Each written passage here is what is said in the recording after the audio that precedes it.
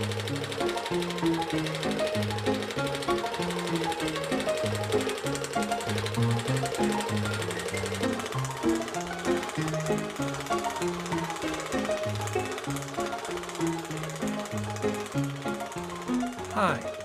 this is the podcast Matinees on Main Street, where we're wandering through the early history of the movies.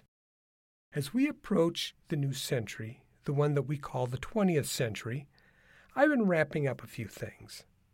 In the last episode, I discussed the movie situation in Britain at the turn of the century. Today, we're going to look at the beginnings of cinema in Japan. This is going to be a tough episode as there is limited information about Japan's early experience in film, at least in the language that I know.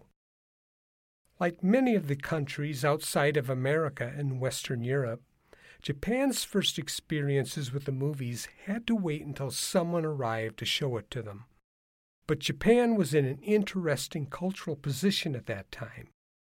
It was one of a number of countries that had set out to modernize its culture during the 19th century, and it seems they did so more successfully than most of the other countries attempting the same thing. Japan's drive towards modernism was a reaction to the country's growing isolationism 2 centuries earlier. Like China, Japan was not impressed by the sudden appearance of merchants from European countries and was very wary of the ideas that were being spread through published books and newspapers. The Japanese government only allowed the Dutch access to the Japanese market and restricted the presence to Dejima, the trading district set up in Nagasaki. While the books brought into Japan could at times reveal ideas that were threatening to Japanese culture, they also revealed ideas that were important and even impressive. This includes some of the works in science, especially books on anatomy.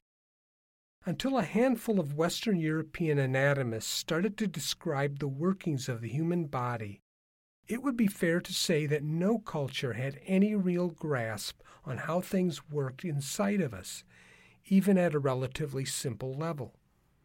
After all, when Etienne Jules Marais was studying horses, it was simply to figure out whether blood moved when the heart beat, or during the interval between the beats. At that time, science had only just uncovered the dangers of microscopic biology. And it wasn't until the 1880s that Dr. Robert Koch discovered that bacteria was the cause of some of our diseases. And we still had not discovered viruses, and it would be decades before we discovered the impact of our urban environment on our health. What all of this means is that by the late 1700s, the Japanese could see that there were things to learn from the West. Unfortunately, like every society, these issues became part of the political atmosphere, so it would take another half-century before anything could be done about it. It was the appearance of Commodore Perry and his warships in 1853 that brought this issue to a head when he forced the government to accept American trade merchants. The failure of the shogunate to deal with the Americans led to a revolt. Members of the samurai class preferred the deification of the emperor to the power of the shogunate. As the emperor was only 15 at the time, the samurai leaders led the Cultural Revolution, known as the Meiji Restoration. Isolationism was out. Globalism and nationalism was in. The taxing system was overhauled, and a new education system was put in place. Western ideas about science, particularly in medicine and anatomy, were studied, and Western consultants were brought in. Japan's sudden rise as a world power paralleled the same moves in Germany and Italy, and in all 3 countries, nationalism was fueling a rapid growth of the military. This change in Japan happened in the last 3 decades of the 19th century, so when a kinetoscope appeared in Kobe, the idea of moving images was considered a sharp new Western idea that could be introduced into Japanese culture. The person who brought the kinetoscope into Kobe, Japan, was Shokai Leinell. He was an import-export man, and the large wooden box and small collection of films he brought to Japan was meant for Takahashi Shinji. Takahashi owned a gun shop in Kobe. Where or how he found out about the kinetoscope is not known, but he went through the same process that the Lumiere salesmen would later follow when they took their cinematographs around the world. In his case, he gave a showing to Prince Komatsu Akihito, one of the top military men in Japan at the time.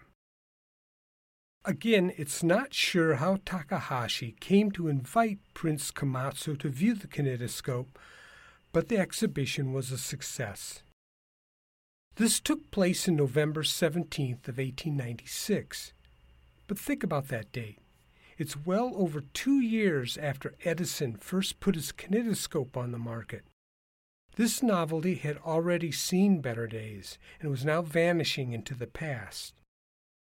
By this time, Edison had already put his Vitascope projector on the market, as had the Lumieres with theirs. What Takahashi was showing the prince, and he may not even have known it at the time, was old technology. Even the films were Japanese, not American, which was usually what the Edisons provided their customers. Who made those films is not known, but it leaves me with questions. Were they Lumiere films, or possibly dupes by Edison? If not, then who filmed them? Was it Takahashi himself? If so, with what camera did he use? Since this was late 1896, the most logical answer was that it was made with a Lumiere camera. It was the only one on the market at the time. Still, the Lumiere camera had a different advancement device from the one the Edisons used, so either someone punched holes in the film to fit an Edison camera, or the films were made by Edison, duping Lumiere films. But really, who knows? A few days later, on the 20th of November to be precise, the films were shown to Princess Arasakawa at a bayside resort known as Meiku Villa, just outside of Osaka. This meeting was written up in the local newspaper. From there on, the kinetoscope started to wander across Japan and even changing owners along the way. Through December, Takahashi took the cumbersome machine into Osaka City, where he ran the machine for 3 weeks with a partner, Fukusuke Miki. Fukusuke owned a watch shop, and it's possible that the kinetoscope was set up in the shop as the profits were split half and half. These films were accompanied by a benshi, a public narrator that was used in some other forms of Japanese entertainments. But rather than explaining a complex story done with puppets, in this case, the benshis explained the machine, the process used in running and making the films, and what little needed to be told about the film clips. This was not an unheard-of thing elsewhere. At the beginning of the movie era, some vaudeville theaters in America were doing the same thing, although it was certainly not universal. And the few that did it soon stopped once the public got the hang of the concept. Soon, music would be the major accompaniment. But in Japan, even with Japanese music, the benshis continued through the silent era. After his success in Osaka, Takahashi sold the kinetoscope to Zhao Hongshu. Hongshu also collected money on the machine, but soon sold it, and it disappeared into history. The reason was simple. The Lumiere cinematograph had reached Japan, and the man responsible for this insightful move was Inabata Katsutaro. His family ran a wagashi store in Kyoto. A wagashi shop could be considered something of a confectionery or candy shop. Confectionery is probably a better equivalent because we're not talking about packaged candy. Instead, we're talking about well-crafted, handmade confections. In Kyoto, Inabata did very well in school, and as a member of a family that was doing well in a business, he was offered a scholarship. One website said that the money came from the people in his prefect, while another said it was supplied by a weaving firm in Kyoto. What makes the most sense was from the website that said that the money came from the Kyoto prefecture government itself.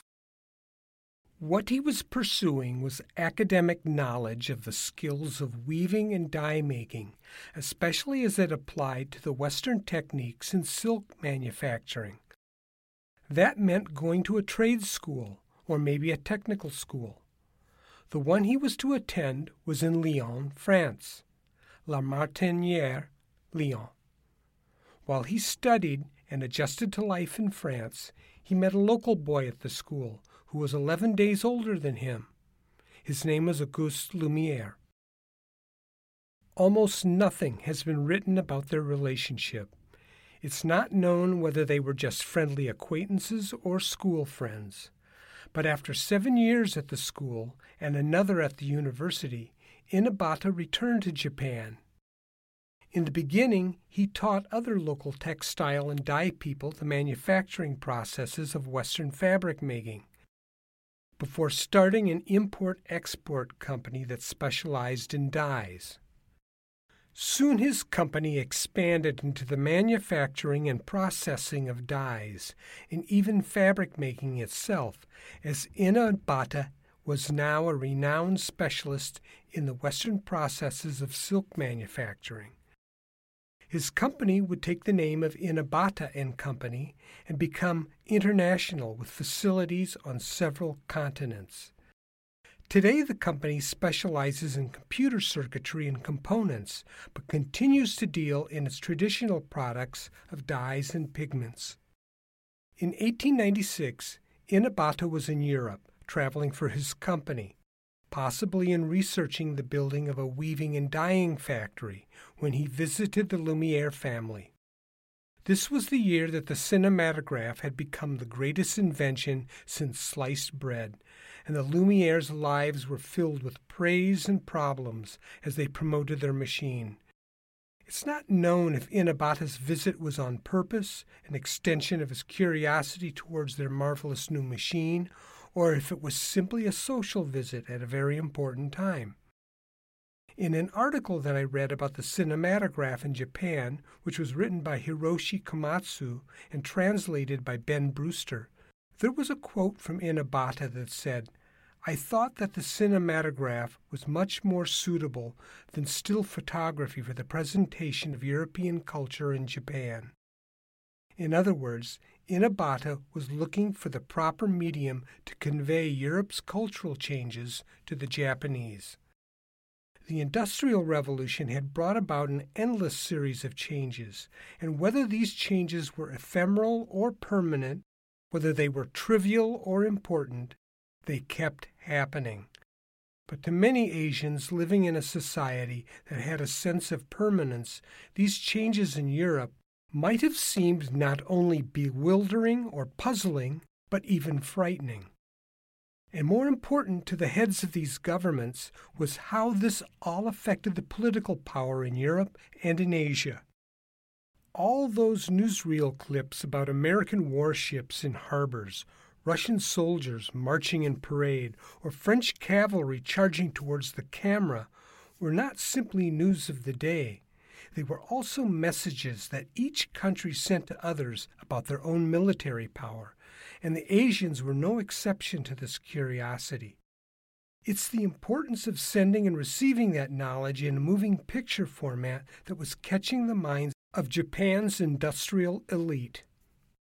As the article I just mentioned had stated, quote, "For this member of the elite of the Meiji period, the cinematograph, a product of science of the day, represented more than mere intellectual phenomenon. For Inabata, it was something which could provide a true cultural education. Similarly, for Auguste Lumière, Inabata was more than a mere acquaintance. As a Japanese businessman with an entry to commercial and industrial circles in Kyoto, he was an important figure. For Auguste Lumière to allow Inabata to introduce the cinematograph in Japan rather than opening his own outlets was a kind of an ironclad guarantee." Unquote. It's known that Inabata bought 2 of their camera projectors along with some movies and camera film. What's also known is that a Lumière cameraman named François Constant Jurel had worked there for a time. Film historian Daisuke Mayao mentions that there is no documentation that suggests that Jurel and Inabata had made any kind of an arrangement about traveling to Japan or to work for Inabata. But if there are no letters or agreements, it certainly does look as if some kind of an agreement had been made. In early January 1897, Inabata and Jurel arrived in Kobe, a city just outside of Osaka, where Jurel would be housed during his visit. Their arrival happened at the time that Zhao Hongshu purchased Takahashi's kinetoscope, and soon found himself struggling due to the excitement being paid to the cinematograph. Despite Inabata's reputation as a businessman, in order to use a local theater for the use of this new novel French machine, he had to pay his respects to the local entertainment chief, Okuda Benjuro. In other words, it was not unlike the Lumière or Edison people negotiating with the heads of the vaudeville circuit, or even when Takahashi Shinji went to Prince Akihito and provided a kinetoscope performance for him. But in the relationship between Inabata and Okuda, it wasn't simply arranging a percentage deal, but of handing over a very large sum of money. Something rather cold-hearted and mercenary, considering the rather altruistic intentions of Inabata's desires. Still, considering the amount of money the movies would bring in, maybe Okuda was the more visionary person in film up to that point. Then again, it was probably just a Japanese custom. In the last 2 weeks of February of 1897, Jurel ran the cinematograph at the Nanchi Umbujo, a dance theater in Kobe, or at least that's what the name suggests. During those last 2 weeks, a rotation of 8 different film clips were projected, with the movies being changed every day. This went on from 5 in the evening to 11 at night. At the same time, Inabata and Okuda formed the Association for Automatic Photographic Pictures. Considering that Kobe, Kyoto, and Osaka are so close to each other, it shouldn't be surprising that the cinematograph would soon appear in all of these towns through the efforts of Inabata and Okuda. There is a description of one exhibition that shows that Jurel was using what was called backward projection in his shows. This seems to have been a concept that the Germans were experimenting with, and there are occasional mentions of backward projection exhibitions at this time, even in America. The main reason for this style of projection was to keep the noisy, clattering projectors away from the audiences. How noisy? Consider the introductory theme to this podcast. I had to look a long time to find a sound of a projector that was noisy enough to fit my needs. Projectors would soon quiet down into a loud hum and become segregated in a projection booth, but at the beginning, projectors were very noisy. Backwards projection reduced the problem by secluding the projector backstage. The problem then became finding a way to make the sheet translucent enough to show a clear image. The Germans experimented with oils, but most people attempted to use water. This tended to give the screen a bit of a sparkle when you viewed the images, and it may be the original reason why there was always attempts to make the later projection screens sparkle like silver. In Japan, the segregation of the projector also had a secondary reason. This allowed the benchi to be heard. In this case, it involved a friend of Yusada's named Ueda Hoteken, who borrowed a Western-style dinner jacket to wear in order to appear as a representative of Western culture when he made his presentations. It's not that it gave him or the machine class, but that it made more sense to be discussing Western science and machine art while wearing Western clothes. Ueda later talked about some of the problems he faced, some of which were pretty funny. The films were spliced into loops, another trick that was occasionally done elsewhere at this time. But when a loop of an actor portraying Napoleon was played, Ueda found himself repeating the phrase, "This is Napoleon, this is Napoleon, this is Napoleon," until the crowd started laughing. Jarrell, as a representative of the Lumieres, understood that his job was not just projection, but making films that his company could distribute and even sell. Jarrell started spending more time traveling throughout Japan and looking for interesting sites to film than he did exhibiting the cinematograph. Instead, Inabata started using employees to run the machine, and a shift took place. Because the newer projection operators were now Japanese rather than French, a cultural drift took place in how the camera was used by the operator and perceived by the audiences. In a way, the same thing happened in Western Europe and in America. As the public came to own the movies through their continued attendance at film exhibitions, projectionists as well as manufacturers had to bow to the audience's unknown desires. In Japan, those desires, while much more Asian in scope, also had to be met. But Inabata wanted to use the camera and projector as a way of bringing Western ideas to Japan, rather than using them to reflect Japanese and Asian ideas. This led to what was called the cinematograph's spectacular side. That probably implies what I usually refer to as the novelty of early cinema, meaning that people were too distracted by the simple novelty of seeing images move to be concerned about whether a film clip was entertaining or educating its audience. This would lead to camera operators everywhere performing stunts or tricks with their projectors, such as running the film backwards, or as I mentioned earlier, running them in loops. It's what also made Méliès's films so popular at this time. They too were perceived as camera tricks, at least until he expanded upon his storytelling abilities to lead the movies out of this land of novelty and spectacle.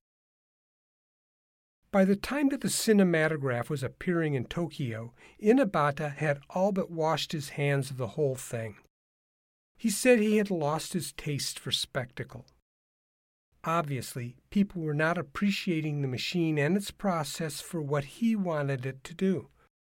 He was not the first person to feel this way about public reactions. Inabata was not the only Kyoto citizen to have traveled to Lyon to study, and this bond made him friends with Yokota Masunosuke, whose family ran an import-export business in Kobe. Masunosuke had a brother named Inosuke, who had actually spent time in America and was quite aware of the American flair for showmanship and braggadocio. When he returned to Japan, he had an X-ray machine with him. At the time, X-rays were not known to be the dangerous medical instrument that they are now considered. Having only been introduced to the public, and even to the scientific world, in the mid-1890s, all anyone really understood was that it allowed you to look into objects and people.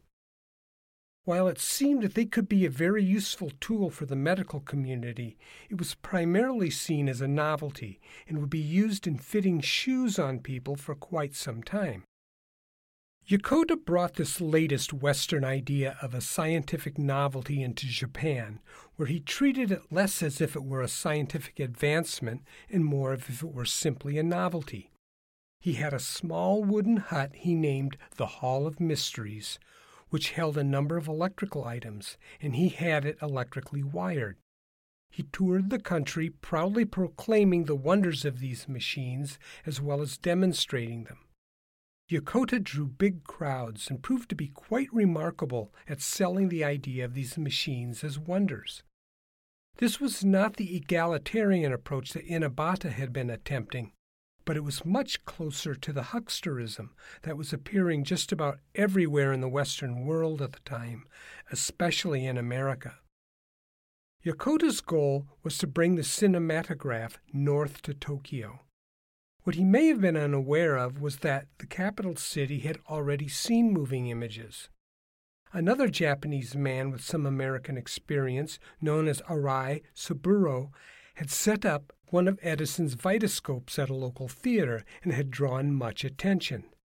The Arais were descendants of a samurai family. Unfortunately, Saburo's chances of gaining much from his family's position were little to none. Instead, after schooling, he too traveled to the States, working odd jobs and learning from his Western experiences. Unlike Yokota in his dramatic flair for show business, Arai was quieter and more studied in his approach to learning and business success. He had trained in horticulture and law and even established his own import-export business, having worked in that capacity as a very young man. All this success seems to have come after his experiences in America, but at some point he designed the Japanese pavilion for the Chicago World's Fair and later visited the Edison facility in East Orange. He ended up buying 2 vitascopes and a number of films. Whether either or both of these events happened after his return to Japan, I don't know. The timetable is not clear. What is known is that late in February of 1897, halfway through Inabata's exhibition at the Nanchi Emburjo in Kobe, Yokota exhibited films on his vitascope at the Shinmachi Theater in Osaka. While Arai was not the flamboyant showman that Yokota was, he was certainly smart about his advertising. He moved on to Tokyo in March, and after weighing the advice of advertising specialists, he used barges to send musicians down the Sanjikan Canal playing music while handing out leaflets for the premiere of the automated pictures at the Kikakan Theater in Tokyo. Yokota, looking to capture the Japanese market himself, proclaimed in the posters that the cinematograph was a gift to the Japanese Empire from the French, a tribute to its burgeoning power and grandeur. The price war also suggested that Arai was aiming for the high-class patrons at 90 cents, while Yokota was going for the people with the 12-cent admission. Both shows were successes, something the moving images had also accomplished in New York and London. Due to the competition, the crowds were quite large and the police had to make sure that the theaters were not overcrowded. The Japanese shows also exhibited a glamour that had not yet been found in American or European shows. This was due to the appearances of the benshi, who dressed in style, whether it was Japanese or Western. At his premiere, Yokota showed up in a Western suit with a black bow tie, and his projectionist showed the Lumiere actualities. At the Kikakan, Arai's program featured Edison vaudeville stars as well as a few trick films, such as The Death of Mary Queen of Scots and The Black Diamond Express. While it shouldn't be surprising that these 2 shows were quite successful considering the novelty, as well as the efforts put into the marketing of the shows, what is probably more astonishing was this rivalry that was set up almost immediately. Probably of less importance was Araki Kasuichi, who had his own Vitagraph and set up for a little while only to later shut it all down. But it was Kawara Kenichi who would make the competition a threesome. Kawara had married into the Yoshizawa family and ended up running the family company, of course named Yoshizawa Company. Kawara had a real interest in novelties and offbeat ideas that could make money. He latched onto a number of curious Japanese items that could be marketed to Europeans and Americans hungry for these Asian novelties. This included Japanese stamps as well as hand-painted Japanese-themed glass slides. He also befriended an Italian military officer who knew of Kawara's desire to use Western novelties as a way to make money in Japan. So he had a cinematograph sent to Kawara as a surprise, which Kawara embraced as an upgrade from the magic lanterns he sold and studied the machine. Rather than competing with the projectors in Osaka, he held his first exhibitions in neighboring Yokohama. Exhibitions continued in this part of Japan and even occasionally appeared in Tokyo. New films arrived and were shown in theaters, with a lot of fuss over the movies arising after the showing of the May Irwin Kiss movie short. Unfortunately, no one knew how to make films, as Jarrell had never learned how to develop them. This seems to have been at least part of the reason that Inabata never had any respect for Jarrell. In June of 1897, the Konishi Camera Store in Tokyo received a Gaumont-style camera, and the owner set about learning how to use it. While he did waste a fair amount of film in the process, he was now the owner of some very valuable knowledge in Japan. Interestingly, it was a benshi by the name of Komada Koyo who showed the first significant interest in filming images. I suppose it's not that surprising, as the benshi were probably the only people involved in the showing of films who had any real artistic interest or sense. By 1899, he was working independently as both an exhibitor and as a benshi for his own shows. At that time, he talked to the people at the Konishi store, and a worker was sent over to show Komada the film recording and development process. Together, they attempted to film geishas dancing, although dancing had always proven to be a bit perilous, as dancers tended to move beyond the scope of the fixed camera. Of course, now we just do many different shots and edit it all together, but in 1899, only Georges Méliès was really experimenting with editing. Regardless, there was a lot of interest in Komada's Geisha Girls film.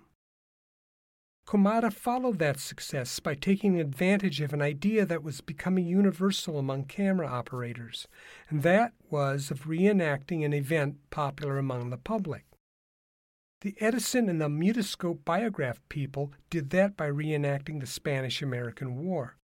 The Brits did the same thing with the Boer War, and Georges Méliès would soon do that with a reenactment of the Dreyfus trial. But Komada's idea was simply the reenactment of a popular crime, a robbery that had fascinated people in Tokyo. The film was called The Lightning Robber Was Arrested, and it featured a popular local actor named Yokoyama Unpai as the detective arresting the robber. Unlike later with the Great Train Robbery, no crime was depicted on the screen, just the arrest. But in Japan, it was a sensation. Film was slowly working its way into Japanese culture, primarily because of the willingness of the government and the business community to modernize culture. Many films shown in Japan at this time were still from the Western world, but there was a true interest in Japanese films. A few years into the future, Japan would have its own wartime cinema obsessions brought home from the Russo-Japanese War, and the recording of early samurai films is not too far off. It's obvious from Japan's testing of the cinematic waters that a positive attitude towards change helped bring about this interest in the movies. It would be a bit interesting to see how this change measured to the way film developed in Britain. Although England was considered one of the homes of modernism, the culture itself was remarkably less willing to accept this kind of change, as well as the growth of an internal British film industry, than was happening in Japan. Still, it's easy for a country like America to change, as its culture was still developing at this time. So the willingness of the Japanese to embrace film is quite remarkable. Next time, we'll take the plunge and start heading into the brave new world of the 20th century. Thanks for listening.